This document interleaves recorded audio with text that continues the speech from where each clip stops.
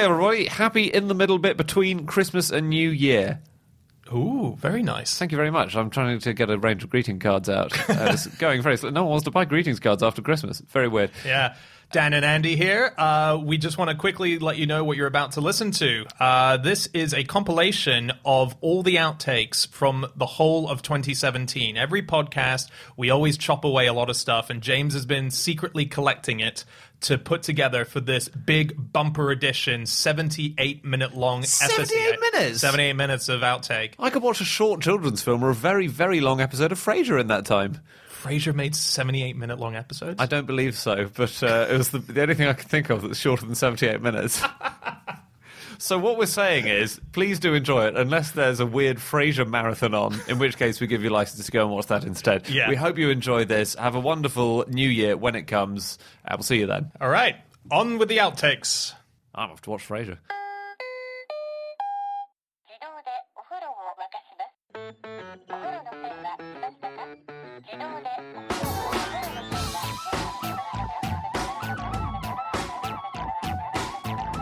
Did you guys know that anteaters, who have obviously famously long tongues, have got very, very few taste buds? Really? Yeah. What, just one taste bud every meter? They can hardly taste what they're eating. Well, they're eating shitty ants and, termites and they're stuff. eating It's ants not and that they occasionally swallow dirt as well, is the other thing. Really. So it may be an advantage. You to have don't few need taste to be because all ants are going to taste the same, right? They're going to taste vinegary. No. Yeah, they are. No. Because they're full of formic James, acid. that's so antis. Disagree. 100% disagree. Because there are some of those ants, and do you remember, they swallow honey, and they hang upside down, and they're sort of honey repositories. Imagine how much you must think you've lucked out when you get the odd honey-tasting ant. Such a relief. They have, pangolins, which look quite similar, have their tongues attached to their pelvis. I don't know if Andy's done the same thing, because they have such long tongues, and they start at their pelvis, so I think their tongues are... So they're attached at the back. They're attached They can't. Yeah. On the inside of them. It's not like their tongue comes out and then sweeps round. That's what I was thinking. Yeah. Hang on. Yeah. It can't be all tongue all the way back. It's all tongue, all the way back into a pangolin. Their tongues are longer than their bodies are. What's the point of that? So you can, I guess, manoeuvre it all the way down the tongue, and once it's back at the pelvis, the food's practically there. But you barely need a digestive system. Don't know, that's the truth. That's amazing. Isn't it true that I think woodpeckers have them all the way through back into the skull and they wind round their skull? I've seen like a X-ray of them, right? Yeah. Yeah. And that helps cushion their skull when they're pecking, doesn't it? As well as being a useful place Really? to store their tongue. Do you know what the longest tongue is? And this is relation to body size. It must be this pangolin. I think... No, go on. Go for it, no. Have a bat. Is it a bat? Yes, it is, yeah. Oh, It's nice. the tube-lipped nectar bat. And its tongue can go to 1.5 times the length of its actual body. Wow. So that's the longest tongue in proportion to body size. Exactly, in a mammal. I know the It's a Latin lot name of- for that bat. Oh, do you? Yeah, Anora fistulata. How on earth did you remember that? It's weird that with it having such a massive tongue and the tongue being 1.5 times bigger than the whole thing, that they chose to name it after the lip. Yes. Yeah. That's true. But maybe they didn't see the tongue for a long time. Maybe can't. they're like, whoa, look at that lip. Almost no one had ever seen the tongue because it's always in the these massively long flower nose. What am I saying? Yes. Flower noses. The flower noses. The flower you know, nose. The trumpet The of a flower. Yeah. So did they think that the bat's face was a flower? This is a bat that's got the head of a flower. It's really weird. Do you know when an elephant's charging you, when you should be nervous? It's running towards you very fast. Is it only about 30 centimetres before it hits you? You panic. It's not that. If an elephant has its trunk out, this is according to... Whoa. What is how can it have its trunk in? If it's up its bum. If it's like coiled up, I guess, and like not in use. Yeah, it's if its trunk is like is facing downwards or coiled up or looks Sure. relaxed. Then It's always out, though, isn't it? it is always out, so it's never sucked into its face. Yeah. If it's like lifting up and it's doing like one of those like Charge of the Light Brigade like fanfares out of it, like and charging at you, that's when you know it's going to attack. No, it's not going to attack then when it's doing the Charge of the Light Brigade. So when it's got its trunk protruding out towards you, you can absolutely relax. You're going to be fine. Apparently, that's a bluff, and it's well when the trunk's down and relaxed that they're doing a proper charge. I've never seen an elephant with its trunk straight out like a. Well, that's because they genuinely want to trample you down, James. Have you seen that? Though I've never even That's a seen a bit picture of that. I haven't like really. you running with your fist out, ready to hit someone. But Yeah. you very rarely get to photograph an elephant charging from the side on, don't you? Normally, human-elephant contact is rare enough, especially Yeah. in safari, that there wouldn't be another group of people photographing the elephant from the side. So with you're its trunk saying out. he saw it face on and it just looked like an elephant without a trunk because it was pointing straight outwards. That's exactly what I I'm saying. do see that, but I'm just surprised I've never come across a picture like that. I If agree. it's something that happens. I'm surprised I didn't look at Google Image it as soon as I read the facts. So what's that going was to poor happen researching. if the trunk is stretched out and it's bluffing? Will it just get up to you and then there'll just be an awkward height? Get up to you and then nuzzle you in a friendly manner. Shove its trunk in your mouth. Just thinks you're stressed. It's just to scare you away. Oh, okay. I think it would work for me. Even if I remembered this conversation and thought, Hannah said that's not going to hurt me. Imagine if I've still got this think- the wrong way around and Yeah. how guilty I'm going to feel. Well, I always forget the numbers. I always think 99% of elephant charges are bluffs, and then I think, or is that 99% of shark attacks? And actually, only 4% of elephant charges are bluffs. But then it's also like, but the black bear and the brown bear, but then brown bears can be black, and then which one is which? It's a nightmare. Yeah. Yeah. Just run away from them all, I think is what we're saying. Just live in a city. Yeah. Have you heard of Hobart's Funnies? No. Good, great. So these were tanks that were used in D-Day, and there was this whole range, like a range of superheroes, basically. They all each had their own special superpower. Were they named funnies because they're unusual? Yeah, pretty much. that right? That was a sort of nickname they were given. Right. There was one whose sole job was to carry massive bundles of sticks. Fashskis. Faskies, exactly. It was called the Faskine Carrier. And it basically, if you came to a ramp that was too steep or a hole in the ground that you needed to fill in, it just dropped a few massive bundles of... And these were enormous bundles of sticks. And that's where the name fascism comes from. Exactly. So it was using the Faskine Carrier to defeat fascism. Yeah, clever. They were the first ones, actually. The first armoured vehicle launched bridges were the ones that just carried a big bunch of sticks and then tipped them into a ditch. It kind of seemed very scary if those were the first things the Germans saw on the horizon. The least scary robot wars robot. Yeah.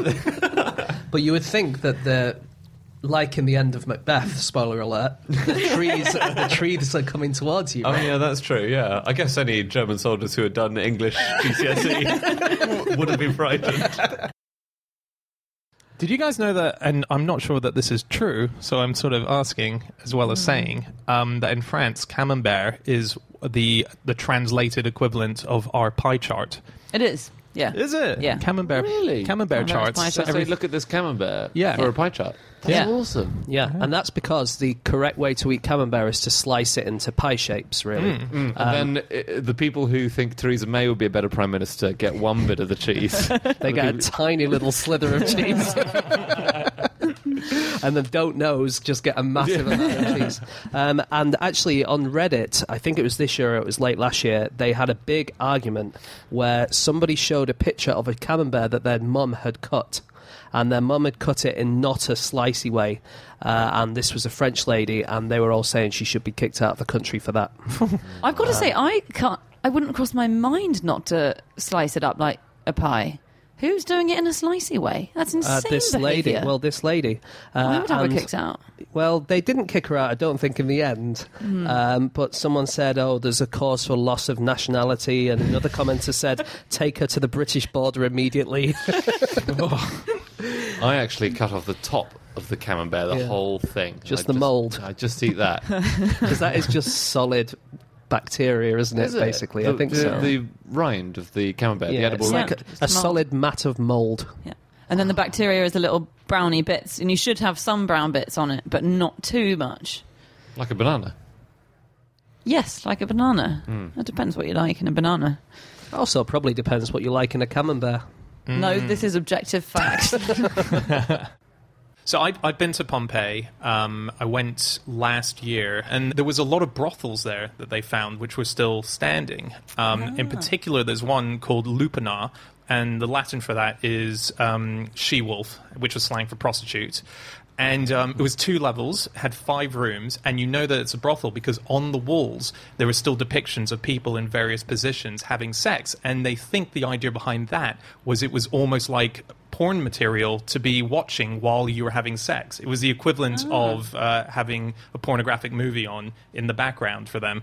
Isn't that weird? They had porn really on weird. their walls in the brothel. It might have been like one of those menus where if you don't speak the language, you just point at the thing you want. But yeah, no, it's an extraordinary place. Highly recommend you go there. They also, one of the things I find amazing about Pompeii, or it might be Herculaneum, which was the place nearby that the same thing happened to it, is the scrolls that were found. So 800 scrolls were found, perfectly preserved, as everything there was. And it's, one of the ancient world's best surviving libraries, most extensive surviving libraries, and we can't read it, or we can't read a huge amount of it, because they're in such a delicate state that we can't touch them. So we've got all these rolled up scrolls, and we don't know what they say, and they're sitting in museums and stuff, and we're just developing the X-ray technology to try and read bits of them, and they've just found out that they use lead sometimes in the ink, and now X-rays can see what the lead shapes are and work out what they read. But how annoying is that?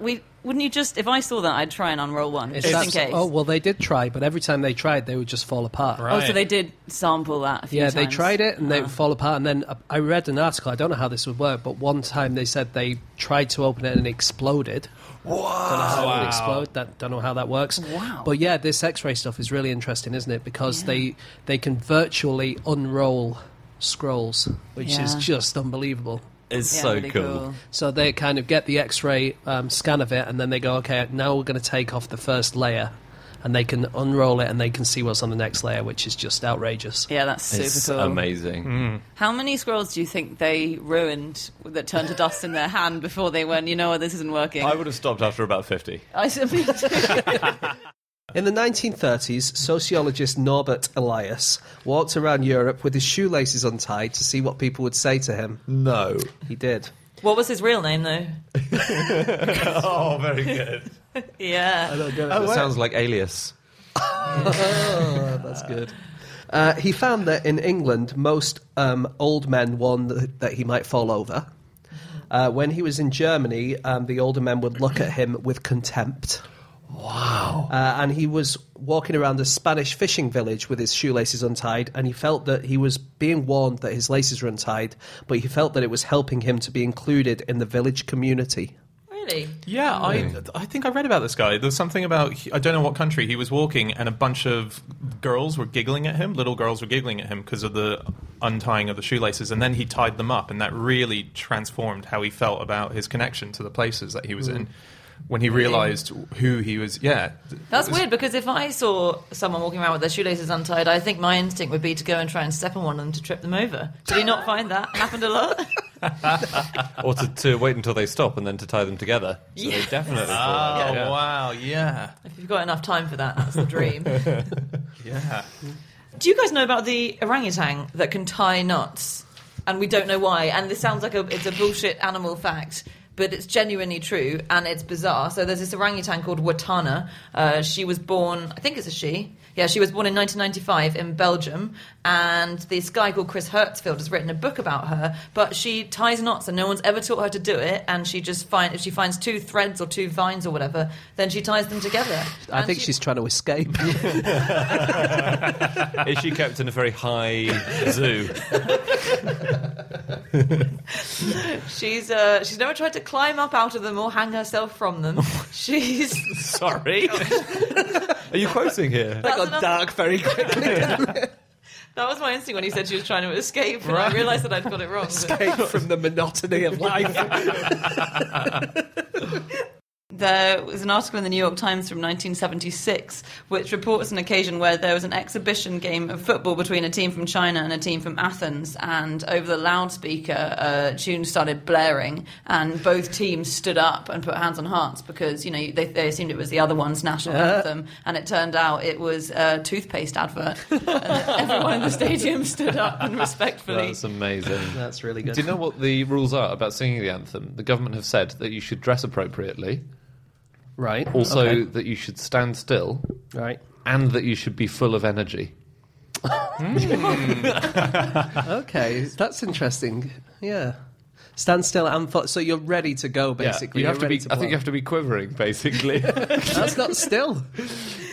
No, you're right. You're right. I don't know how do you. As soon as they finish, everyone's just going to explode in some kind of Yeah. And you're not allowed to whisper during it. You're not allowed to talk on the phone during it. But lots of countries have weird rules, don't they? That's true. I think in the Philippines, their national anthem has to be between 100 and 120 beats per minute. The Star Spangled Banner, when that was first written, it was supposed to be conspirito, which means with spirit. I thought you meant that it was meant to be called... No. Conspirito. It sounds like a magician. Yeah. And also the God Save the Queen, George V, he thought he was an expert because he'd listened to it so many times. And he said... it was called God Save the King then as well. Yeah.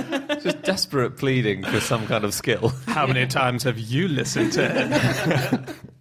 If that is very, he is like, I'm the person who has to hear this more than any of you. That's true. So please, can you sing it right? But if he sings it, it's called God Save Me. And that doesn't scan. Yeah, God save our point. gracious me. It was like Prince Philip's joke. He jokes that he's the world's best plaque unveiler. Oh, yes. Yeah. And there's a great cut of him saying it repeatedly. It's still a good joke. Anyway, he said that the opening section, you should set your metronome to 60, and then later on it goes down to 52. Well, that's pretty slow, that. 50, what sort of as everyone loses energy? No, that's always it's that big ending of an American national anthem. No, you're talking about God Save the King. I'm talking about Oh, God sorry, Save God the Save Queen, the yeah. Queen. So the American national anthem was supposed to be quite, conspirito with spirit. It was supposed to be kind of quite upbeat and whatever. But of course, these days... If you watch the Super Bowl, you can bet on how long it's going to be, and the average is usually about 1 minute 50 or something, I Wow. think. Yeah.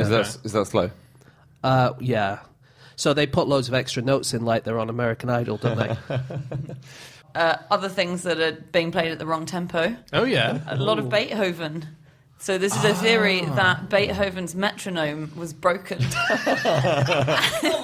That just sounds like a sick burn from a reviewer, doesn't it? Wait, so he wrote his songs at the wrong tempo? Or? No, he wrote them at the wrong tempo because his metronome was wrong. So this is some research that's been done by... By Brahms. because he You had... start playing like, whoa, this is fast. No, that's not... So he played it at a tempo that doesn't sound fast. Beethoven went through a phase of writing pieces of music that are unplayably fast. So between 1850 and 1820, the timing that he writes, the time that he says he should play it in, is like unplayably fast. It's impossible. So no one plays it at that tempo. And everyone thinks, well, why on earth did he write this? It sounds awful. It's frantic and mad. And it turns out this guy called Peter Stadlin, who's a pianist, did some in-depth research and some mathematical analysis and worked out that the metronome he had was weighted slightly wrong. So Beethoven was just writing down the wrong stuff because his metronome was ticking wrong. So when his metronome was saying, yeah, you're playing at 60 beats a minute, he was actually playing at 90 beats a minute. That is brilliant. That's amazing to know he wrote to a metronome. I'd never thought that would have been he the actually case. owned the first ever metronome, I think, or he owned a metronome that was made by the inventor of the metronome. He was really excited by this new technology. Turns out it wasn't actually quite developed fully yet. Yes, yeah. I suppose it's plausible that you could have a pianist who writes music and all of his keys are out of tune, and then when he writes it down, it's just a completely different tune to what he thought it was. Yeah. Like every single time Beethoven thought he was writing Happy Birthday or something, but then his keys just kept going out of tune. And Do you think Beethoven's ninth is actually Happy Birthday? Yeah. Just miswritten. I don't really think that. There's a really creepy ant colony that they've just discovered in Poland, which lives in an old Soviet nuclear bunker. And basically, there's this ant's nest on top of a ventilation pipe outlet that comes up from the nuclear bunker, but a lot of ants are falling through this ventilation pipe, and they're falling into the bunker below, which is about 3 meters underground, and then they can't get out, so they can't climb up the walls and get back out. And they do what ants do, so they build nests and they operate as ants, but they have no food, obviously, so they die eventually. But they constantly are being replenished. So there's this deadly community where new ants keep falling down onto what is now about a few centimeters thick layer of their dead comrades, and then they just keep working and building at their nests, and they die, and then their stock is replenished. Oh my god, that's like sick sci-fi film. It is, isn't it? It sounds like a metaphor for the Soviet times. It does. I'm thinking it's kind of like a metaphor for life, isn't it? Yeah. That's really just what we're doing. Yeah, Just falling into a life, then dying on top of our dead comrades. And on that note, In 1850, there's an article that I found it in the English Civil Engineer and Architects Journal, and it states that the Academy of Sciences in France was considering an idea for a suspension bridge between England and France, so going from Dover to Calais. 4 barges would be sunk at equal distances apart across the channel, and then they'd have chains going up from the barges to the surface, and then the chains would be affixed to the bridge, which would run from England to France, and then above the bridge would be these huge balloons. It described them as giant balloons of elliptical form and firmly secured, which would support in the air the extremity of these chains. In my head, I'm imagining it like the big red balls in Total Wipeout, and you could just bounce from balloon to balloon. That now, I can see that working. What I think about those big plastic balls is they're in South America somewhere, aren't they? Mm-hmm. If mankind kind of collapses quite soon, and then the whole of the world just kind of becomes grown over by plants and stuff like that, they're made of plastic, so they won't really biodegrade. So if aliens come along, all they'll see really is these big plastic things around.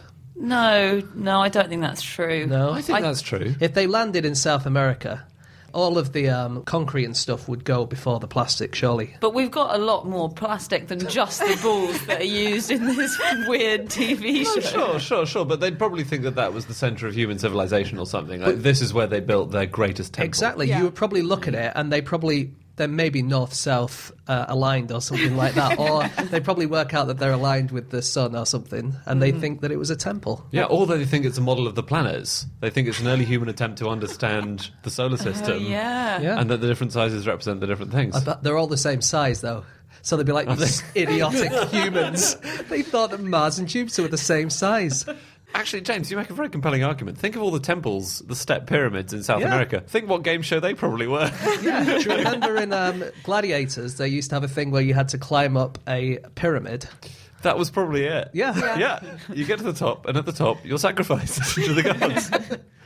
I think we all know that they'll assume the Disney plastic castle in Paris is our ultimate temple. That's true. Millions of God, we're years. going to leave such weird stuff behind. I was reading an article the other day about what happens first when, if all humans disappeared, the rough running order of how things wind down. And it was fascinating because it was talking about actually concrete lasts a lot less time than you would think, because freezing and thawing in, let's say, in New York, actually in about 10 years, lots of plants will have grown in between the cracks in the concrete, and it'll all be working loose. Yeah. And actually, it's quite quickly that you end up with In nothing. 10 years? It might be a bit more than that. Well, I did think Because they don't just rebuild New York every 10 years, do they? If this is predicting the apocalypse and they're like, well, all the concrete's going to disappear in 10 years, that should have been headline. I can't believe they buried the news. But it is a fair point, perhaps, that in 1,500 years or 2,000 years, that only the Disney Tower in Paris, the one in Disneyland, the one in Disney World, these are going to be the only buildings left because they're made of plastic. Yeah. Are they made of plastic? We assume. Or just Wendy houses? I don't think we all lived. a tiny race of Polly Pockets.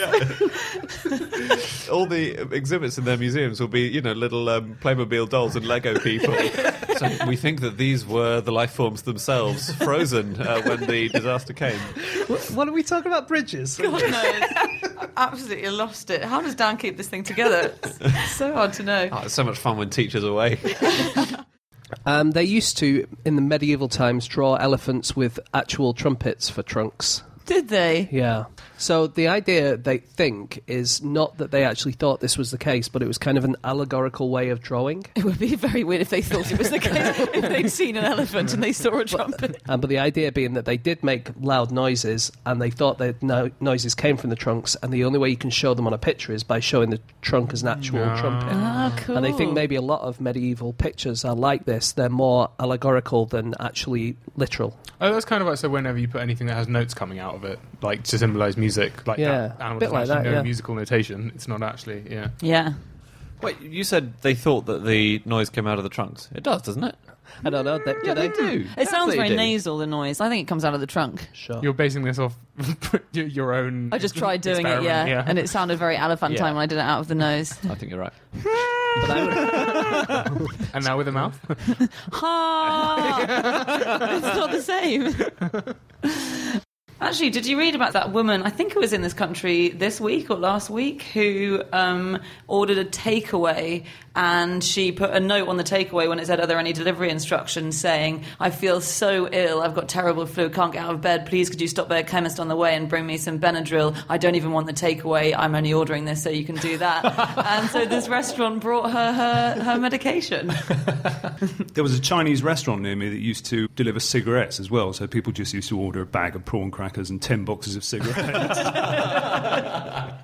There was a guy at Harvard Business School who did a study and came up with this thing called the IKEA effect, which is that you place more value on IKEA or self-assembled furniture, which IKEA furniture usually is. because you made it yourself. Yeah, and you kind of get attached to it and fall in love with it as you're building, and then by the end of it, you've got a shitty bookcase that doesn't really stand up right, but it's yours. But you fall in love with it. That, I think that's... He said fall in love with it. Those are his words, not mine. All right, okay. Because that would be like a good argument in favour of like a robotic wife, for instance, that you build yourself. Yeah. Oh, yeah. Or a Lego wife.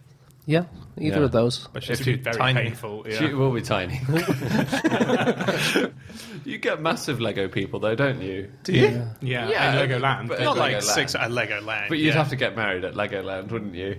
But I think if you're going as far as getting a Lego wife, I think that's probably not an issue. No one's going to be like, no, that's not really my scene.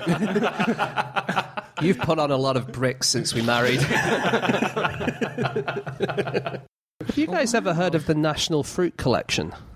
No. I saw this. I was reading about apples, and I just saw it. And I've never heard of it, so I don't know anything about it apart from what I saw in this article. But apparently it's in Brogdale in Kent, and they have a living collection of apples, presumably all trees. They have 2,300 traditional varieties of apple.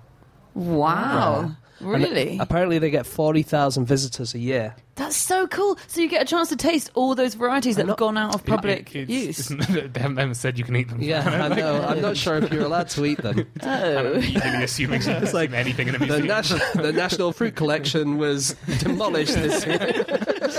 It's like hearing there's a zoo with the most rare and wonderful animals in all the world, and you can try all of them in our restaurant. You are the reason they don't have the "Please don't eat the penguin" sign up in London Zoo. Yeah, but isn't that cool? Apparently it's been there since 1952, and I've never heard of it. until I really want to go and visit that. That sounds so fun. I found it as well. I think we should visit, actually. Yeah, let's Yeah. Let's go. Cool. Yeah. If you're listening to this and you work at the National Fruit Collection, why not invite us? Give us a discount. Do you know what was the company that was a huge boon for apple eating in the world over the last 15 years? Strongbow. Close, but that's they're major in apple drinking. Apple eating. Is it an apple tart company? Is it? Like Mr. Kipling. It is not Mr. Kipling. The answer is. Oh, I think we can get it. Oh, No, we hang can get on. it. So it's I'll give you some clues. Is it like shall I? a lolly company? It was like flavouring thing. smoothie makers. I'll give you. Innocent. I will give you some clues. So, basically, when sliced apples started being a thing, consumption suddenly went massively up. So, Sorry, I missed that memo. A sliced apple's a thing. I have one It in was my headlines. lunchbox pretty much every day of school. I'm still stuck on avocado toast. you know, when you buy an apple in the supermarket, some people do, and it's sliced and it's in a packet. I didn't know that, no. Have you never seen those in the don't fruit think so. section? I have seen those. I think they're it's also, very you weird. can also, I've never met anyone who's done this, but you can go to McDonald's and exchange your fries for sliced apples or carrots. Oh, those. Yeah. It's just like, why? But you can't. Is the answer McDonald's, Anna? There you go. I was going to tell you I get points. There are no points. Well, I'm going to edit out what you just said. It is McDonald's. So right. they introduced sliced apples in the 1980s into their restaurant fare. I think it was the 1980s. And overall apple consumption tripled within 10 years. And it's because children especially, but all of us, we are more willing to eat more of an apple. If it's sliced, it's just easier to eat. And apple consumption shoots up. And it's also really helped in schools across Britain. So, people before that were just having one bite of an apple and throwing it away, weren't they? But I think it's also something partly to do with the size of McDonald's as a franchise, because when they started giving away free books in their Happy Meals one year, they became the largest literary producer in the world or something. For a time. Literacy tripled in America. Yeah, so it's 10% of apples sold in the US of sliced apples sold in the US are from McDonald's. Wow. But exactly the same thing happened in the UK when they introduced them into schools. Then apple consumption went up by almost 100%. Yeah. Wow. Yeah. It's easy in schools though because they can just make you eat stuff. I was No, but they tried to make you eat full apples and it didn't work. And then when you get sliced apples, I had an apple this morning. Did you? And I'm amazed at my bravery in getting through it without having it sliced for me. James has an apple peeling machine by his desk. I do. I've never used it. I bought it for QI because for the opening show I was going to put it in there as a weird opening thing, and then I bought it and everyone went, "That's not weird." Everyone has one. Everyone has one of those. Last thing you can have. what the hell? I've never heard of that. Does it actually work? It looks like a little torture device. It's made Yeah. of metal, and you basically skewer the apple, and you put it on a skewer, and then you turn it, so it's being like spit roasted essentially. And then there's a kind of little arm that comes down with a little knife on it, and you sort of turn it, and it peels it off It takes off the peel in like a little big little spiral. It's also for oranges. I only really like an apple on a skewer when it's got a suckling pig wrapped around it. So there is a shaving brush manufacturer around at the moment called Penhaligon's. I think they're quite an old one with a lot of history. On their website, they're asked, "Do you use badger hair on your shaving brushes?" And they say, "Yes, we do." But they take them from parts of the world where badgers are not endangered and, in fact, are primarily farmed for their meat.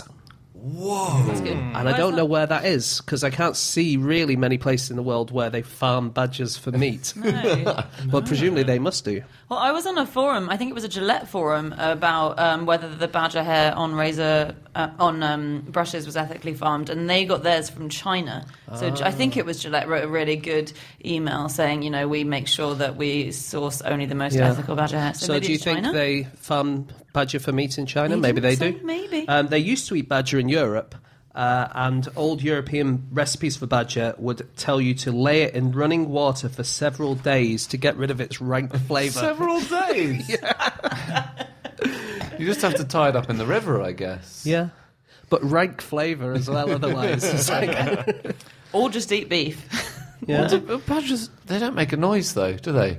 Do they not? Well, do they? They must. Yeah, it depends what you do to them. Old MacDonald had a badger, E-I-E-I-O, Yes. with a... What? Do they? Just 'cause- I don't know. Do they fuff like ferrets do? Like fuff, fuff.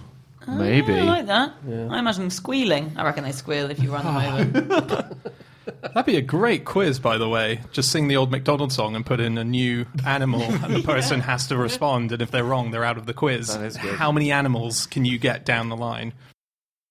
Big ships. Yeah. The Sea-Wise Giant is pretty much the biggest ship. I think it is the biggest. It's longer than the Empire State Building is tall. Wow. It goes at about 16.5 knots, which is about 30 kilometres an hour, and its stopping distance is 9 kilometres. 9 kilometers. Wow. If it's going at that speed.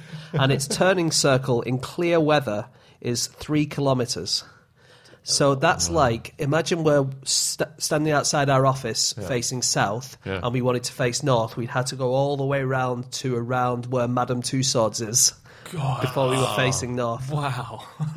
So We're like inconvenient. quite close to Trafalgar Square here, aren't we? Imagine in an emergency, like in the way you would in a car, hitting the brakes on a boat, but 9 kilometers away. Because if you did it just 1 kilometer too late, you'd be like, we're screwed. We just have to watch ourselves plow into this island. I have a fact about sort of banning songs and rude songs. Okay. So it's about parental advisory lyrics. You know that sticker that you see on Yeah. albums? Do you know who those are partly thanks to? You may do. Can I actually have a genuine guess? Yeah. Cypress Hill? Oh, They were one of the early people to have it. No. Okay. That's not what I've got, although that might be part of the NWA. history. Is it a rap group? It's Al Gore's wife. You were close. Is she part of a rap group? Yeah, she is, yeah. No, she was listening to Prince with her young daughter, and she heard some very explicit lyrics. They were things like, I guess you could say she was a sex fiend. I met her in a hotel lobby masturbating with a magazine. And she was very angry about this because she was listening with her daughter and she thought it was very inappropriate. So she wrote a book called Raising PG Kids in an X-Rated Society. And as part of this drive, she set up the Parents Music Resource Centre, and they released a list of artists called the Filthy 15. So this contributed to the rise of the parental advisory. Filthy 15 is a great name, isn't it? Yeah. It's the sequel to the Dirty Dozen. But there was an album once that got a parental advisory factory label, in spite of the fact that it was completely instrumental. Why? Did it have sex noises? No, it didn't. No, it was completely instrumental. It was by Frank Zappa. It's this Frank Zappa album. It was called G-Spot Tornado. One of the other bits of trivia from the movie Twister was that because there's a cow which goes through at some point, and that was a sort of early CGI cow. Supposedly, I haven't backed this up yet though, supposedly that cow was originally one of the zebras from Jumanji. That's quite a career change, isn't it? I'm tired of being typecasted as a zebra. I also like that you say, I haven't backed this up yet. Like, as soon as we stop this podcast, you're going to be out there. I like this zebra's CV. It says here you can also do cow. Is that right? You need 2 zebras, one in the front and one in the back of the cow. Yeah, no, you're right. After every podcast done, I go through verifying everything.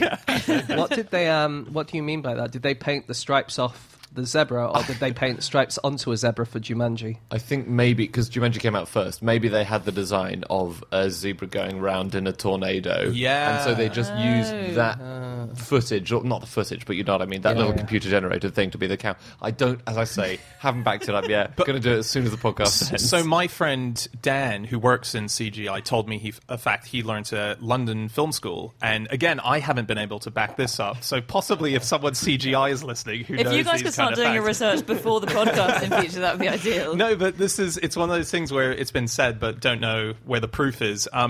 Any time CGI has been used, I don't know if it's now, but let's say movies of the last 10 years, roughly the last maybe 5 years predominantly, CGI has been using, if they have a person in it, they've been using Brad Pitt. Because when Benjamin Button was made, they made a full DNA, as it were, CGI of Brad Pitt, the full motion of him. And rather than needing to replicate that, you just use that. So the company that built that sells Brad Pitt to all these different movies that need a body. That's cool, because CGI. they can use all the different ages of man as well. Exactly. Can't they? So theoretically, in World War Z, the zombie film, would all the zombies that they used have also been Brad Pitt? Wow. I hope they paid him well for that. I bet they did. What if there's someone really overweight or something? Was there a bit in Benjamin Button where he put on lots of weight? 2 Brad Pitts. One in the front, one in the back.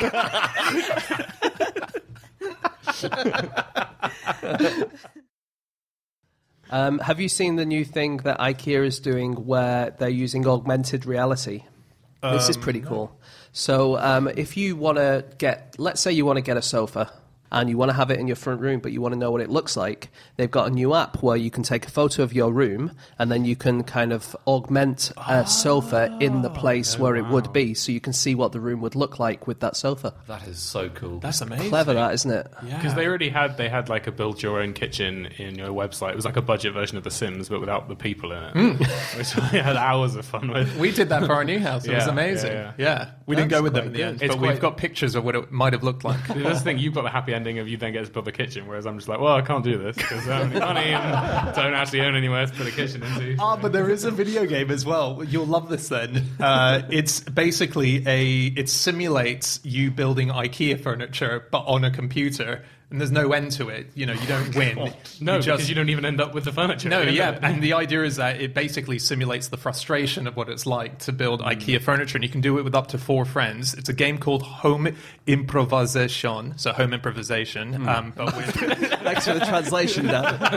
What language were you translating that from? I googled that. Turns out it translates as home improvisation, and it lets you, basically through virtual reality, exactly what you're doing, Alex. So if you want to build stuff outside of kitchens, that's there for you. Can't wait.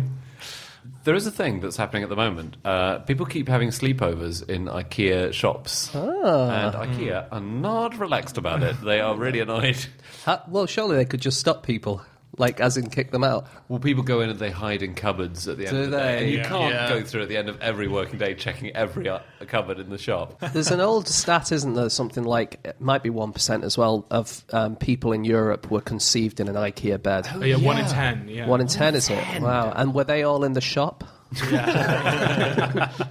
Somebody filmed the soap opera set entirely in IKEA, and they did it all without IKEA's knowledge. And yeah, it was a web series. Yeah, That's amazing. That's awesome. So they were in the physical shop, but they just never staff never call on to... No, they were always filming with sort of handheld cameras and things, and presumably they must have got asked to leave a few times, but as in they filmed an entire web series, and, you know, it was just... They were just, like, living in the homes and stuff like that. because It's really cool. if it's a kitchen They're setup... like sets, yeah, they're you've like got got a a set. I think the only awkward thing is that in every scene you've got random people walking around your house and just, like, picking up your kitchen utensils and taking them away. So the whole concept of the sitcom has to be about a place where you live where there's a lot of burglars. Yeah. Do you know, have we ever said that when Nelson died and he famously had Hardy next to him, cradling him in his arms, and the person who wrote the account, who was there at the time, said that Nelson said, "Kiss me, Hardy," and then Hardy kissed him. And then have we ever mentioned that for about 80 years during the Victorian era, that story was changed so that he said Kismet Hardy, because they were too squeamish about the idea of two men kissing each other, and Kismet was Turkish for fate. And so they said that he'd said Kismet Hardy, and this guy must have misheard it. No one would have said "kiss me, Hardy." Why do you say Kismet me Hardy? Isn't that... Because he wasn't a fake pirate? It's a missed opportunity, I think. I bet Hardy got a load of those jokes all the way through his naval career. Yeah. But if the story was that Nelson said Kismet Hardy, how do they explain away the bit where Hardy then kisses him? Did they say, "Oh, Nelson said, oh, get off me, you weirdo"? Can I throw in one Nixon fact before we move on? Can anyone tell me what Richard Nixon's middle name is? Millhouse. Yeah, I'd say Millhouse. Yeah. So it is Millhouse. However, I'm going to put forward the reviewed fact that it's in fact a double-barrel surname because it is his mother's maiden name. Millhouse was his mum. Okay. So he took that on, and I would say that that's not a... That's quite... So my brother has the same thing with my mum's maiden name. That's quite common, and I would say that's not double-barreled because it's really? not the mother's name anymore, is it? Well, it can still be her name. She might, yeah. Was her name still Millhouse? I don't know, but No, it's probably not at the It's time, taken I because guess. it's his mother's maiden name. Interesting. Yeah. Oh, I didn't know that connection Yeah. in any case. It's a huge news, if true, though, that Richard Nixon's middle name isn't Millhouse. It might just be a part of his surname. Yeah. This Well, that's is a what I'm scoop. trying to put forward here, yeah. It is a relatively common thing. I think especially in Scotland they do that a lot, don't they? They use mother's maiden name for middle names. I But think. Dan, if that is correct, then there are presumably a lot of times his name has been carved into stone where they're going to have to go back and do a really botched squeeze of the word Millhouse into it. I don't know how many times his name's been written in stone, actually. Yeah, that's true. I mean, he's not. I don't think he's one of Mount Rushmore, is he, Nixon? No. But There it's should just... be a shit Rushmore with, Andrew Jackson and Nixon and, Calvin Coolidge. Calvin Coolidge, Yeah. Trump. Yeah. Just another thing about his name. He was named after a British king. So there's a thought that his family tree actually goes back and he descends from King Edward III of England. That's a sort of an idea that was put out there. But he's named after Richard the Lionheart, and he is one of 4 brothers, and all of them also carry English king names. Really? Yeah. What do you have the names? Well, There are only about 3 other English names. sorry. actually. The 3 of them carried it, and then there was Francis, who was the name of his dad, who I carried think his dad's name. isn't Richard the Lionheart far back enough that everyone is directly descended from him? I think he is. I think Yes. Edward III is. So everyone on Earth is directly descended. What?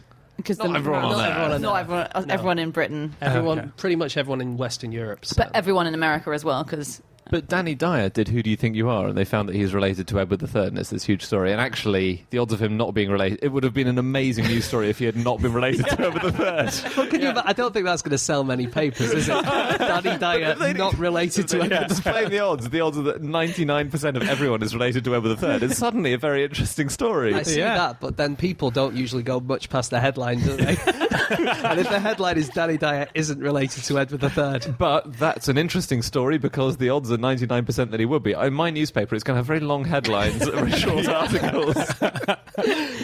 country music has the most intelligent lyrics, apparently, because one of the measures, which sounds like not a great measure, is the number of syllables in words, and it doesn't have filler words, so you don't get a lot of oh, yeah, oh, that kind of stuff you get. I see what in you country. mean, but if you say that the most advanced songs are the ones with more syllables, then the most advanced song in history is Supercalifragilisticexpialidocious. Yeah, it takes years of study to understand that. The example the study used was country music uses more syllables using words such as cigarettes, tackle box, and hillbilly. Tackle box.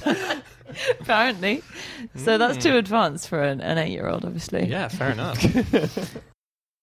Also on Too Big to Fit, I googled Too Big to Fit, and Dwayne "The Rock" Johnson is too big to fit in a lot of the cars in the latest Fast and the Furious. Wow. So there was an interview with him, and they were asking him, why are you always in trucks and not in the little cars? And he's like, well, I'm too big to fit in there. Oh my god. Wow. That, isn't it? Makes sense, yeah. They should drill a hole in the ceiling or something. Is he too tall or too... He's very muscular. He's muscular, yeah. But that is extraordinary. It's good, that, isn't it? Could they have an adapted one where he's just got one seat in the middle, so it's not a two-seater? I guess they could, although they'd have to write that into the storyline of the film. Yeah. What storyline there is of the film. If you want to collect semen from macaques, it's quite hard. Macaques? Macaques, little primates, little monkey things. Oh, yeah. What they used to do is they would stimulate their genitals with electricity. Sometimes a little weak jolt, but it would make them ejaculate. But one researcher realised that actually they were ejaculating quite a lot anyway, because they do it like 4 times an hour or something like that. Wow. They average 4 times an hour ejaculating when they're just having fun and just on their own. What? All the time?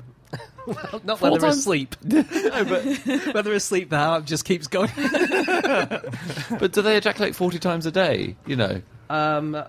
I think they do. I'm seeing on what? So what I'm seeing here on this bit of paper is on the island the males masturbate on average 4 times an hour. So that's on average 4 times an hour. They're going to have some better hours than that. In a good hour. And so what she realised, this researcher, is what she could do is just kind of hang around, because it happens so frequently, and then when it happens, just quickly get in there with the pipette and suck it up. And she does that, the main problem being that they often lick the ground or their hands clean before she can get close, because semen happens to be highly nutritious and they don't want to waste the nutrients. Devious macaques. Yeah, they are randy, though. So randy. You can also... 4 times an hour? Yeah, they like to masturbate. Yeah. Look, we all like to masturbate, but they should get a job.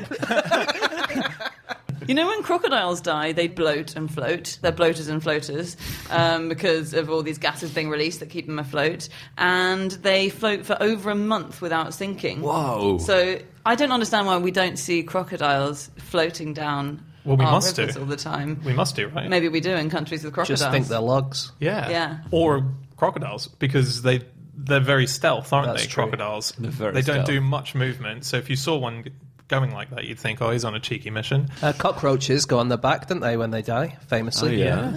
Yeah. The reason being that they have long legs for an insect, and they have a high centre of gravity. Their centre of gravity is quite near their bum, kind of thing. And as they get older, they kind of start to get weighed down to their bum side. And then when they kind of eventually die, they flip over and they don't have enough energy in their arms. They don't have enough strength in their legs to put them back over. And the same thing happens if you give them kind of pesticides. They spasm and they'll flip over, and then they won't have the energy left in their legs to flip them back. So they're flipping over their head. They're not rolling over sideways. They're flipping over vertically because their bum's weighing them down. Exactly. They do a backflip. Well, I don't know if it's exactly like that. It could be a slightly sideways, slightly back flippy thing. I don't know about that. Right. But basically, you're walking around with a heavy bum, and as you get older, you're less able to deal with it. We know how it feels. Cockroaches. Tortoises have that same problem. Do they? Obviously, because they've got round shells.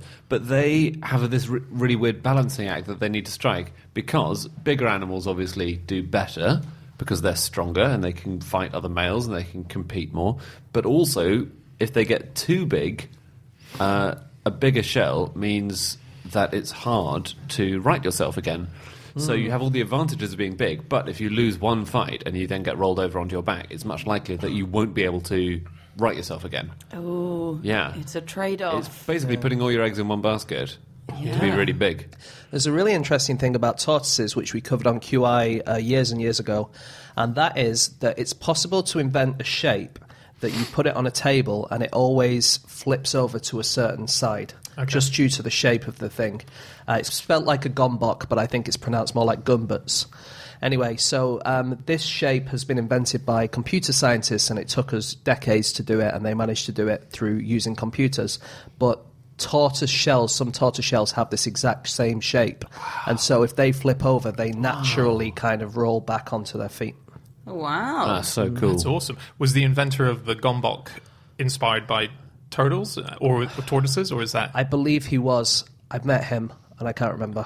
Right. Or was it vice versa, you're going to ask? Yes. The turtles went to one of his shows and thought, guys, we should try that. Yeah, I was so proud of myself for not finishing the sentence. You clearly knew where I was going with that. I was like, no, because James started talking. I thought, that looks like a clever question now. I wasn't going to let him save you. Diamonds are the hardest substance in the world. I read a... Whoop, they're not. James shaking his head. Vin Diesel. Vin Diesel. They're not. What is then? They're the hardest naturally occurring substance. Sorry, that's what I meant to say. Yes, the hardest naturally occurring substance. You can't scratch a diamond, except with another diamond you can. Yeah. So you can scratch a diamond with a diamond. That's what it means. nuts. That's what hardness means in this sense. It means that you can scratch something with something. Yeah.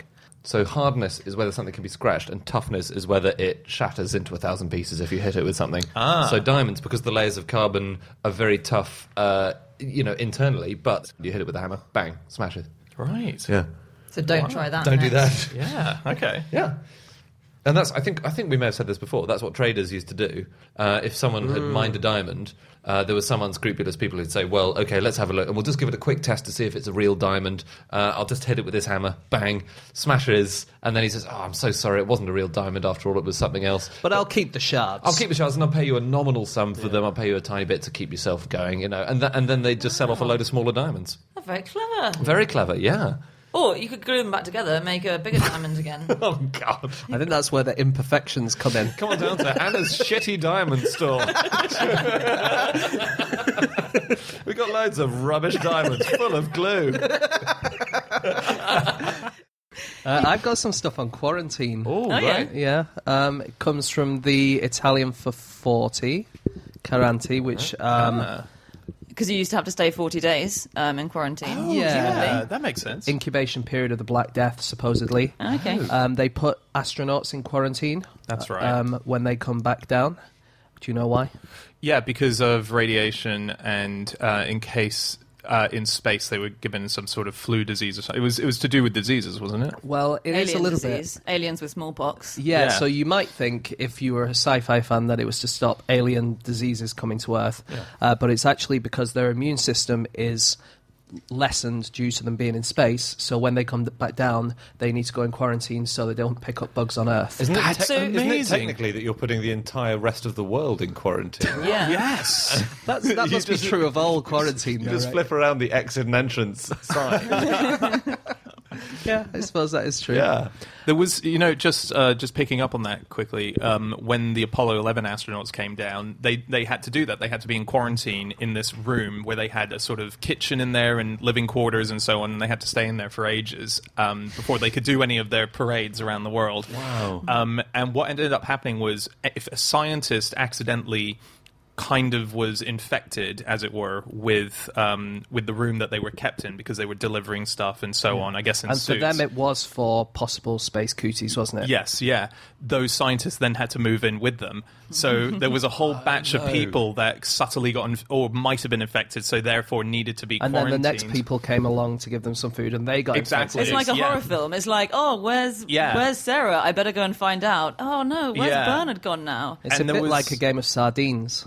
It is, exactly. And there was a suggestion, and I'm not saying this is true, but there was a suggestion that some of the people who accidentally had to go into the quarantine looked like ladies of the night who made their way into there and had to live out with I don't them. even know what the implication you're making is. Prostitutes. Wait, Space were they prostitutes? No, because it's back on Earth now.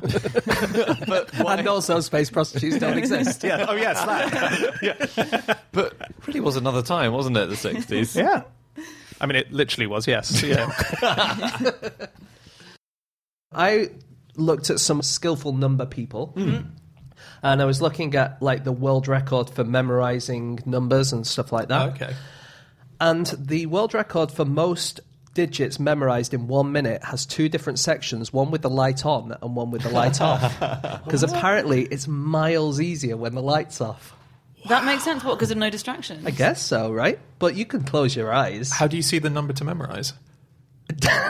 Maybe that's another reason. But yeah, maybe you're allowed a little torch or something. I don't know. Or perhaps they give you an audio recording of it. Maybe. I don't know. So this is for binary digits, so it's zeros and ones. Okay, the specific one I'm looking at. And the record for most zeros and ones memorized in 1 minute with the light on is 107. Okay. And with the light off, it's 273. Oh, Whoa. wow. Isn't that amazing? That makes that much difference. That's incredible. So all maths exams should be held in the dark, shouldn't they? I guess so, if they were all in binary. But Mine will work.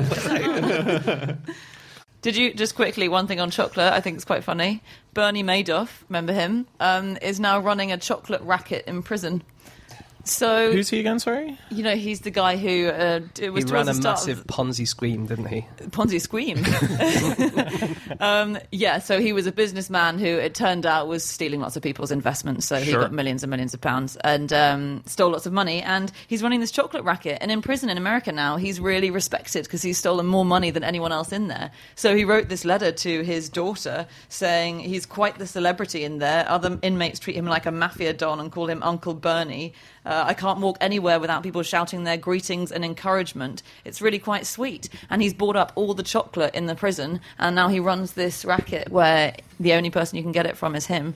And so he makes a big profit. How does it work? Because it sounds like that should be illegal, right? it's unusual to have people committing a very similar crime in prison to the one they were put in there for. Yeah. And then to announce it, I mean, do But prison guards not read news? Or... But that's not. It's not. Illegal. It's not illegal. No. What? Just to buy up, to get in there first and buy up all the stuff so you can sell it on for a profit. That's okay. It's immoral. Right. It's a bit of a monopoly, not illegal. I don't think there's like anti-monopoly rules in prisons. It's touting. It is touting, yeah. Okay. Well, good luck to him. Yeah. I think that's what you're saying. Couldn't have happened to a nicer guy. God, I'd love to know where the boxes are from Deal or No Deal. You'll notice I said nothing in that whole bit because I was busy thinking, God, yeah, did they in I a reckon warehouse? Noel or- Edmonds has got them in his house. Yeah. I reckon he uses them to wrap Christmas presents. That would be such a good idea if he doesn't and he's listening. But that's a great Christmas present. So you unwrap it, there's a box, you open the box, there's nothing inside, and you're like, oh, this is terrible. And he says, actually, it's one of the boxes from Yes. Deal or No Deal. And you're like, that's the best present ever, Noel Edmonds. And Christmas is saved. Yeah. I would be Just still me? unhappy with a Deal or No Deal box as my Christmas present, just Would if you? anyone's thinking about it. Yeah. If it was a real one that was used on the show. I really intensely do not want that as a present. Great. Okay. Well, I'm sure someone else will have it. I bought it now. Sorry, Noel, we thought you'd love it. Or he might use it for like storage. Yeah. Or if he goes shopping, putting his shopping in the boxes. Yeah, he just goes everywhere. If you look at every photo of him these days, he's actually got a box with him. If he gets fired, once he got fired from a job, do you think he cleared his desk in those boxes? Oh, yeah, when it got cancelled, yeah. How do you move them, though? Has he put handles on them? Or wheels? Oh, yeah, because they don't have handles, do they? No. Not very easy to carry. How many items of check-in luggage will you have today, sir? I've got 15. I read a thing. There's a basketball player called Jimmy Butler. He plays for the Chicago Bulls. I think he's just been traded, but I'm not sure to where. But I read an article. This is in the headline. It says that Jimmy Butler took out his car rearview mirror as a reminder to never look back. Is that awesome? Was promptly arrested. Have you heard of the North American walnut sphinx caterpillar? No. It's a goodie. It pretends to be a bird to freak birds out. It's so Birds good. freaked out by other birds. Yeah. They're the one thing they're most used to, right? They're used to hanging around with birds. Sorry, I should clarify. They make a noise like a freaked out bird, which freaks out. Oh, to scare the other incoming birds away. Exactly. So Right. what they do, it's amazing. They to make the noise, they have not quite lungs in the sense that we understand. They have these holes along their sides called spiracles. Exactly. And to make the noise, they squeeze themselves shut like an accordion. No. Yeah. It's amazing. And that when they do that, it makes a noise that goes ee, and it sounds exactly like a bird's alarm call saying there is a bird of prey nearby, or get out of here, we're under attack. And so the other birds all fly off as soon as this caterpillar makes And are they this doing tiny- it to scare the birds away? They're doing it to scare the birds away because That's the birds would prey extraordinary. on them. That's incredible. Is that evolution or is that a coincidence that the note, the specific note? That's That evolution. everything's evolution. Dan. Is it? Yeah. That's what we all are a product of. What was the other option other than it being evolution? Coincidence. Well, yeah. It could be evolution by coincidence. It probably started as a bit of a coincidence. That's what I was looking But that's for, how guys. evolution works. Evolution always starts as a coincidence, which then evolves into being a pattern. Does it? Yeah. No, but if you were an animal and you were living on the Galapagos and the trees were too high and the leaves were too high on the tree, it's not coincidence for you to grow your neck to try and... Yes, it is. It's a coincidence Why? that there was someone who was born with a really long neck. No, but And don't then you it's not grow your neck? No. Oh my God. That's Lamarckism. That's Lamarckism, the original evolution. And in some people's eyes, the best. No, one individual gets born with a slightly longer neck. Slightly. Not one individual is born with 50 vertebrae. That's a coincidence. And then has a million children because it's got all the leaves. Slightly longer neck, Yeah. and then can get one or two more leaves, and then it's a bit more likely to pass on its genes. Yes. I knew that bit. Right. Did you, though? 'Cause it just sounded a lot like you didn't. When I was reading about caterpillars, I read this statement that said that basically all they're doing is collecting food for the moment where they go into their chrysalis stage. So their whole life as a caterpillar is just to feed themselves in order for that. Like how I moved house the other day, it'd be like as if my whole life was just collecting boxes for But they the must move. be. I mean, in order to live and breathe, and for their processes to work, they have to be metabolizing some of the food. They can't just all be. I mean, they're just creating a No, stockpile yeah, as they're well. effectively just like, I just need to just eat and get myself Yeah, but ready. they are also using the food. Yeah, a yeah. lot of it for energy as a caterpillar. Yes, totally. Yeah. But what's no, the but point? it's But what's the point of using all that energy? It's so that you can turn into a butterfly. Yeah. Exactly. Yeah. It's the same as Dan saving up for his new house. Like, he has spent some of the money on, Yes. coke and prostitutes and whatever. yeah. But eventually he's been saving up for this house. Got Yes. it. They're putting something aside, is what you're saying. They've got a little savings account on the side. Yeah, but it defines their whole existence because then they're a new thing. They're a Who are new. you It's to a whole say- new account. Who are you to say what defines the existence of a caterpillar? I don't know. I read it in an article. I don't know if a caterpillar would agree with that. They probably wouldn't be able to argue me to try Probably and don't even know they're caterpillars.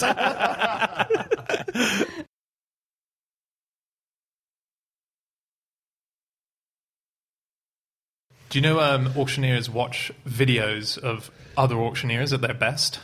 Sort of like the greatest hits of auctioneering.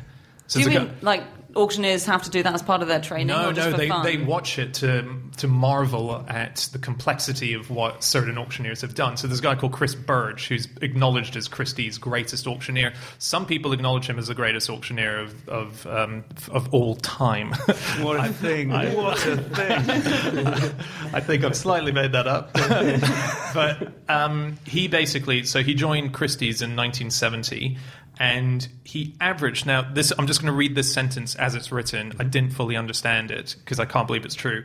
Averaging more than $1 million a minute in sales up to his retirement in 2012. No, can't be true. Can't be true, right? Speaks very fast. That's per minute across his sales, isn't it? So if an auction takes 50 minutes, then his average was 1 million a minute. In the 15 minutes. You've got a 50 million auction. So if he sells one painting for $25 million in 1 minute, he can then sit around for 24 minutes. Yeah. Really not trying. Yeah. Yes, that makes That's sense. amazing. But so there's a video of him that auctioneers love to watch, and he sold the 10 most expensive works ever sold at auction in the world. Wow. Yeah. And the video is of him selling Monet's water lilies in New York. And in it, he's taking bids from 3 people in the room and 2 people on the phone. And what they're watching is the magic of him being able to juggle between it all, be charming and witty. And it's a sort of masterclass in auctioneering videos. Well, I mean, I listen to other podcasts, so it's the same kind of thing. Yeah, I mean, you want to, if you do love auctioneering and you're an auctioneer, of course you're going to watch videos. I just didn't know that they existed, that there's a greatest hits out there. Yeah. There are DVDs and things you can get. There must Greatest be, right? auctioneers. Yeah, there must Probably be. are. I don't think that's the biggest auction of all time, though, even the water lilies one. I've got one that was bigger. Go on. Yeah. The entire Roman Empire Was auctioned. was auctioned off in 193 AD. Wow. Yeah. It was auctioned off by the Praetorian Guard, who took bids from a couple of people. It was a closed auction. It wasn't anyone could bid. And this is according to Cassius Dio, who wrote a history of Rome. And 2 people were bidding, Sulpicianus and Marcus Didius Salvius Julianus, and he made the maximum bid. Supposedly it was the equivalent of about 5 million quid in today's money, which I think surely someone else could have stumped up more. Well, it was past its best in 193 AD. Yeah, that's true. Yeah. Some damage. But then Several careless owners. So at the moment, British police are investigating a caterpillar thief who has stolen from a nature reserve in Norfolk some milk parsley plants, right? Now, there is a kind of butterfly in Britain called the swallowtail. It's the largest native British butterfly, and the caterpillars only eat milk parsley. And these plants in Norfolk had swallowtail caterpillars on them. So the police think that they've been stolen and the plants will be kept alive, and then eventually the caterpillars will turn into butterflies, and then collectors will kill the butterflies. And they're very rare, these butterflies, because they only feed on these plants. Right. So wait, you see? so someone's stolen the plants in order to get the caterpillars that they can sell to collectors? Yes. But Well, no, that's to turn the caterpillars into butterflies to be killed for collectors, yeah. Yeah, but then you're breeding caterpillars, I suppose, so you are making more of the species. Then you're right? immediatally killing the butterfly as Yeah. soon as it comes out of the thing. Right. Yeah. God, it swings and roundabouts, isn't it? No, it's It's all swings. crap playground. Do you know they used to play cricket on the ice in the fens? This was in in what's it called, in East Anglia in England. Was that not quite confusing if they're all wearing their whites? No, this would take place in the 19th century. And I read one account saying that the fielding and batting of many of the players was considered to be far superior and more graceful than any cricketing on the green. Really? Oh. So apparently playing cricket on ice is better. Were they in skates, or were they just running around I think on the they ice? were on skates, yeah. That must be amazing. Yeah. I mean, the ball will go so far. If you Imagine hit it, it batting goes as out. well. Yeah, yeah. Standing on skates to bat. Hang on, why would the ball go far? Because it was skid on the ice. Oh, once it hit the ground. Yeah. I thought you meant it gave you superhuman power of hitting something else standing on ice. Just quickly on the Dutch and how good they are at skating. Oh, they're amazing at speed skating, aren't they? This is the thing. Okay, so they're now so good that other countries are refusing to play against them. They're saying there's no point. There's no point. In Sochi in 2014, the Norwegians dropped out of the 10,000-metre speed skating race, ostensibly because they said, "Oh, we want to focus on the team event." Actually, it's just because they knew they'd get marmalised by the Dutch. Really? And Norway loves skating as well, so that's a big thing. So the women's 1,500-metre team, they came first, second, third, and fourth in that event. And out of 36 medals, the Dutch got 23. No other team got more than 3. Maybe it's unfair, because they're the tallest nation, aren't they? So perhaps it's unfair because their legs are too long. But they will have a higher centre of gravity? Yeah. Meaning Sure. that it's easier for them to fall over. Are we sure that Yes. being tall is an advantage in ice skating? I think We that's what are I'm saying. certainly I not think- sure of that. Having really long legs might help, I guess, if you're propelling yourself forward, because you can go further from each stroke, maybe, What- and it's like a more efficient use of energy, perhaps. I don't know. I I'm would guessing. suggest that if Jamaica were to take part in this event, they might be as good as, if not better, than the Dutch. I think we've just Are come you up with a sequel to suggesting- Cool Runnings. But the fastest skater, the world record holder for the fastest skater is a Russian called Pavel Kulesnikov, and he's whatever. How would you say it then, James? Kolesnikov? Kolesnikov, yeah, there you go. Called Pavel Kolesnikov. To be fair, I didn't even read the name until just now, so I should have written the phonetic spelling down. And he was registered going at 53 kilometers an hour. Registered going, not by like a police camera, but like 50. But I just think that's astonishingly fast for a skater, 50 and he was in a kilometers 500-meter race, so he picked up speed fast. How many is that in miles an hour, please? I can't be bothered with this. gonna be about 32.91. Yeah. Yeah. Is that that's fast, isn't it? 30 miles Yeah. an hour, yeah. Can Usain Bolt run at 30 miles an hour? It doesn't No. normally happen in miles an hour, does it? They do it in seconds per 100 metres. Yeah. I think it'd be nicer if it was miles an hour for the spectators. He can run at approximately 9.9 seconds per 100 metres. I'm not sure what that is in miles per hour. Someone at home can work it out. I think it's less. I think it's about 20 that he runs, isn't it? No, that's not very. Something like That's that. like a built-up area. Yeah. I was looking up lonely insects, and I was looking up cockroaches, and they suffer from isolation syndrome if they're left on their own, and they die. Or they are not able to mature properly. And this is really weird. So the way that cockroaches are really affectionate physically. So if you see them, they're always crawling all over each other and stuff, and touching each other. And it turns out all this physical contact stimulates them to grow. So if you isolate a cockroach, even if you give it food and water, then it won't grow and it won't molt properly and it won't mature, but you can make it mature by poking it with a feather. So and that convinces them that they're having this physical contact with their fellow cockroaches, and they grow properly And they mature. grow. Yeah. That's amazing. Does it have to be a feather or? It can probably actually be any kind of slightly ticklish device. Is there a limit to how big a cockroach grows? Yes. Because they can maintain it, right? Like if they were touching another cockroach, they're like, I just want to grow a bit today, and so they'd touch a cockroach. So But- you're saying if you get a cockroach and you tickle it for let's say 7 weeks, Yeah. it might be the size of a dog. exactly. That's Maybe. my question. Maybe. Try it. I think Andy's skeptical. I am sceptical, and I'm surprised, Anna, that you're encouraging this line of I see. inquiry in Dan. Andy, we've kiboshed a lot of the stupid things he said today. I thought we'd just let this one pass.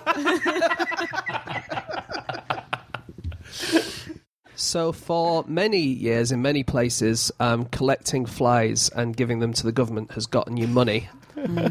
So in China, officials in Luoyang offered $125 per 2,000 dead flies during a Wow. campaign. Really? Each fly was worth about 7 cents. That's a massive amount for a fly. And it Was is, this isn't it? recently? Sorry. That was quite recently, yeah. Wow. A in- cent weighs and is quite a lot bigger than a fly as well.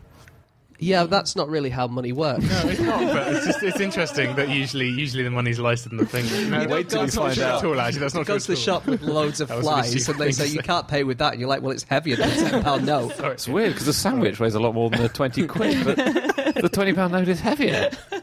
It doesn't really make sense, does it? Sorry, I completely retract that. That was a ridiculous thing to say. So in Because then you wouldn't be able to buy anything. Like diamonds are really I expensive. just bought my first house. Oh man, that must be tough. Yeah, I had to find a coin as big as a house.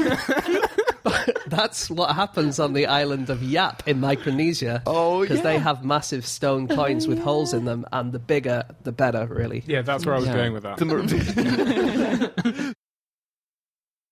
Salvador Dali, he was obsessed with breasts, wasn't he? As in, Sure. lots of his art depicts breasts, but his ultimate obsession was with the udder, because he said it's a very weird sexual thing. It's half penis and half udder. What? Sorry, No, it's it's not- all done. Sorry, sorry. It's half penis, half breast, all udder. In what sense is an udder half penis? It's incorrect. Salvador Dali was incorrect. He went out on a limb. He was wrong. A UFC fighter called Justine Kish.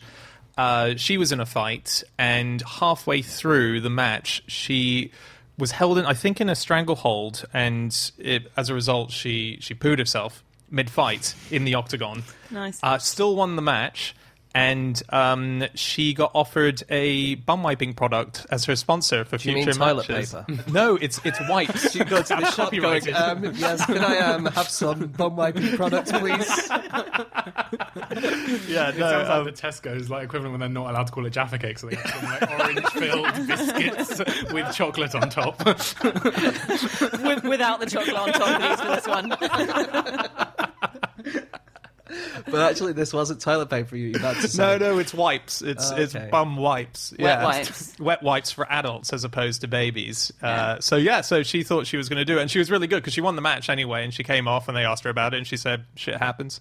Did she? Very good. It's very nice. Did she use it as a weapon in the fight? I mean, in no holds barred. There's no weapons in UFC. But there's Not no even- rules, right? Yeah. There's no rules. It's That's not true. eye gouging if you rub your shit in someone's face. That's true. Oh, do you mean did she use the poo in the fight, not her wipes? Yeah.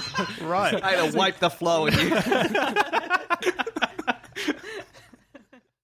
Have you heard of the in Holland? There's a race in Holland called the Elfstedentocht. Lieven told me about this actually. So it's this race that happens. Well, it happens whenever it's able to happen. So sometimes it doesn't happen for 20 years. Sometimes it'll happen in consecutive years. And it's apparently a massive event in Holland when it does happen. And it is a ice skating tour that is about 200 kilometers long and goes to 11 cities. And that's what the name's mean. It's the 11 city tour. And apparently it's just this massive event. And what happens is every year everything gets cold and freezes in winter. And they go around. The race track is goes along a It's like network of canals and canals. stuff, Yeah, yeah. exactly. And they have to make sure that the ice is thick enough because it's an amateur contest and the professionals and amateurs take part. And so there loads and loads of people take part in it, and then pretty much the rest of the country all call in sick and watch it on television. and no, apparently that's like a thing. Like, it's like they stay home, like watch it. It's a bit like, I don't know, the Grand National here, but everybody watches it or something. Yeah, And then- or any sporting event. massive sporting event, but everyone watches it. Yeah, so yeah. I have heard of that, but I think global warming means it hasn't happened for a while, It right? hasn't happened for a while. There was one that was going to happen in 2012, and they called it. And what happens is they decide they're going to call it, and then it has to happen within the next 48 hours. So everyone has to rush to get prepared. But then it didn't happen, even though they called it, because the ice just wasn't thick So enough. exciting. And there was actually, speaking of ice preparation, they do this thing called ice transplanting, which is taking thick ice from one place and moving it to, say, a bit under a bridge where the ice isn't very thick, and to kind of fusing it to the ice. That is It's like a skin amazing. transplant, but yeah, isn't that really cool? Because it has to be 6 inches thick along the entire 200 kilometres of the course. And obviously that's very seldom going to happen. Yeah. Why aren't the climate change lobby using this more in their PR? I really think that might persuade the likes of Donald Trump and other such people. Surely, if we know that this canal ice race is going to end, If I Donald reckon Trump people has- would gonna be step up to the awesome, yeah. plate. Yeah. If Donald Trump has a secret passion for ice racing, I don't think he does. I Who think- wouldn't yeah. for this? Yeah. It is incredible. It's so cool. Do you mind if I ask why people are monitoring the koala populations? Do we know that? Yeah, I think. Do you mind if I... It wasn't that personal a question, Andy. Sorry, stop me if I'm being really invasive. Did you guys see that photo from March of this year? There was a guy sitting at a train station. He looked up and he just couldn't believe what he saw. He took a photo to prove it. He was stopped at Seven Sisters Station. Yeah. And sitting right there on the platform were 7 nuns. 7 nuns, 7 sisters. And he took a photo of it. Yeah. Do you think an 8th nun wanted to come on that trip, but they were like, yeah, guys, we can't. No, this is like the moon landings being fake. If you look in the photo, there is an 8th nun. Well, there's an 8th man. No, there's There's one man, but No. he's an 8th in the party. Oh, I thought I saw an 8th nun when I looked at the photo. Oh, really? And so, was there an Like eighth hiding nun? behind the other nuns. You're right, there's an 8th nun. Oh my god, ruined. Oh, man. Sorry, I'm sorry. I feel like I've killed Christmas. God, did you do it that easy with the moon landings as well? Have you heard of open source seeds? No. No. Okay, so Is that seeds that don't charge you to read them? kind of. Okay. No. I think these are the seeds that are in these libraries, these open source seeds. Well, so in the 1930s, the USA started applying patent law to plants. So there are various plants What? where the intellectual property is owned. Like you can own an avocado. Well, you can own an avocado, but you can own the whole avocado. Concept of the avocado. The whole species of they've got this new kind of rice called golden rice, which is hardier and it grows faster and better and therefore has prevented starvation. That is owned by someone, the intellectual property for it. Does that mean you're not allowed to grow it, or you're not allowed to give it the name? I think you're not allowed to then... I'm not sure about this. I think you're then not allowed to breed it, develop it, and then make money selling your own extra strain of it, but I'm not certain. So anyway... no commercial use, basically. And I think that's because that specific breed of rice was grown in space.